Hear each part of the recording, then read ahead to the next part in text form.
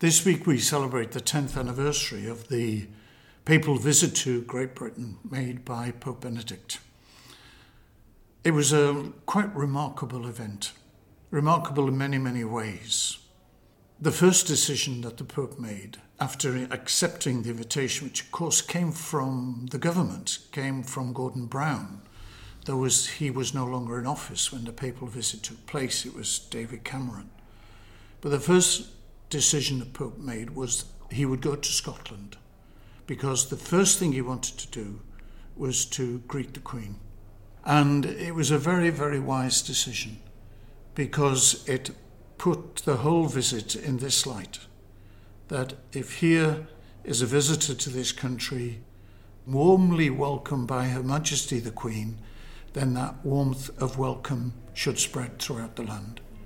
And the 2 weeks of criticism and rancour and distress expressed by some at this visit dissipated. And then we saw in the person of Pope Benedict nothing to do with the name that he'd been given of God's Rottweiler. But at the end of the visit, as one commentator said, he appeared as everybody's favourite grandfather. We saw his courtesy, his gentleness, the perceptiveness of his mind, and the openness of his welcome to everybody that he met. To me, there are many highlights that stand out in my mind. One was the drive down the great road approaching Buckingham Palace, down the Mall, decorated on either side with papal flags and Union Jacks. Oh, packed with people on both sides. And it was a sight I thought I would never see. A warm, rapturous welcome to the Pope of Rome in this country which has for the last 400 years struggled a bit with its understanding of its relationship to the Catholic Church. And I remember on that trip saying to the Holy Father, we're going to Hyde Park and we're going to use the platform, the stage, which a week before was used for the proms, for the music. So I said, tonight it's not music, but it's prayer. And he said to me, music is prayer, you know. Music is prayer too. And it was that kind of breadth of his understanding of the human spirit that whenever we are moved by music, then we're moved towards God. That was so lovely to hear up close. Obviously, the moment he came to this cathedral was stunning, and the celebration of the Mass was very beautiful. And then he walked to the main doors of the cathedral and met the piazza full of young people who were patient. They waited a long time, but rapturous in their applause and their welcome for the Holy Father. I think about his presence in Westminster Abbey, standing there with the Archbishop of Canterbury, and again in an echo of that great visit of his predecessor, Pope St. John Paul II in Canterbury Cathedral, signalling a great healing of an ancient wound.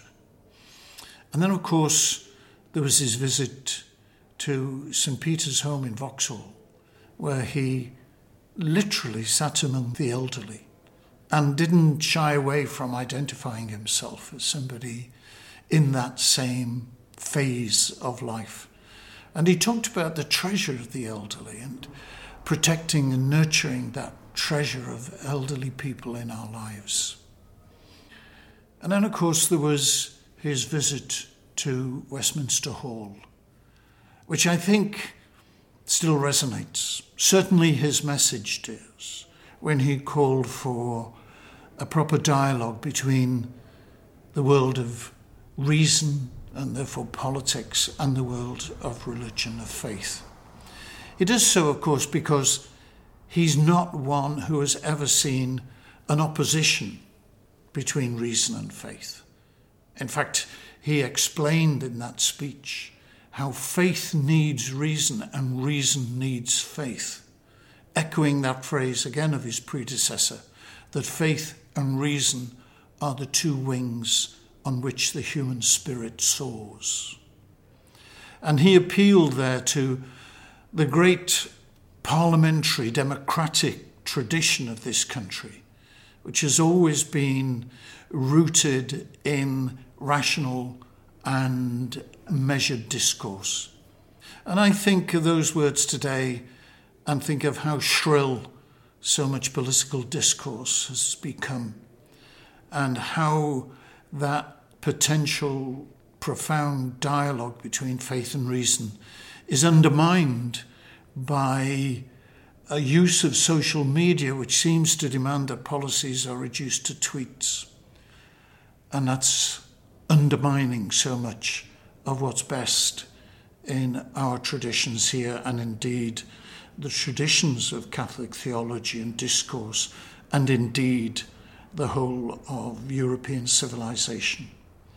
So his appeal remains that we do not give way to the rather shrill and crude and mutually condemnatory manner of public discourse, which is in the air in these days, but hang on much more deeply to the rational depth of human discourse and measured by politeness and respect for others.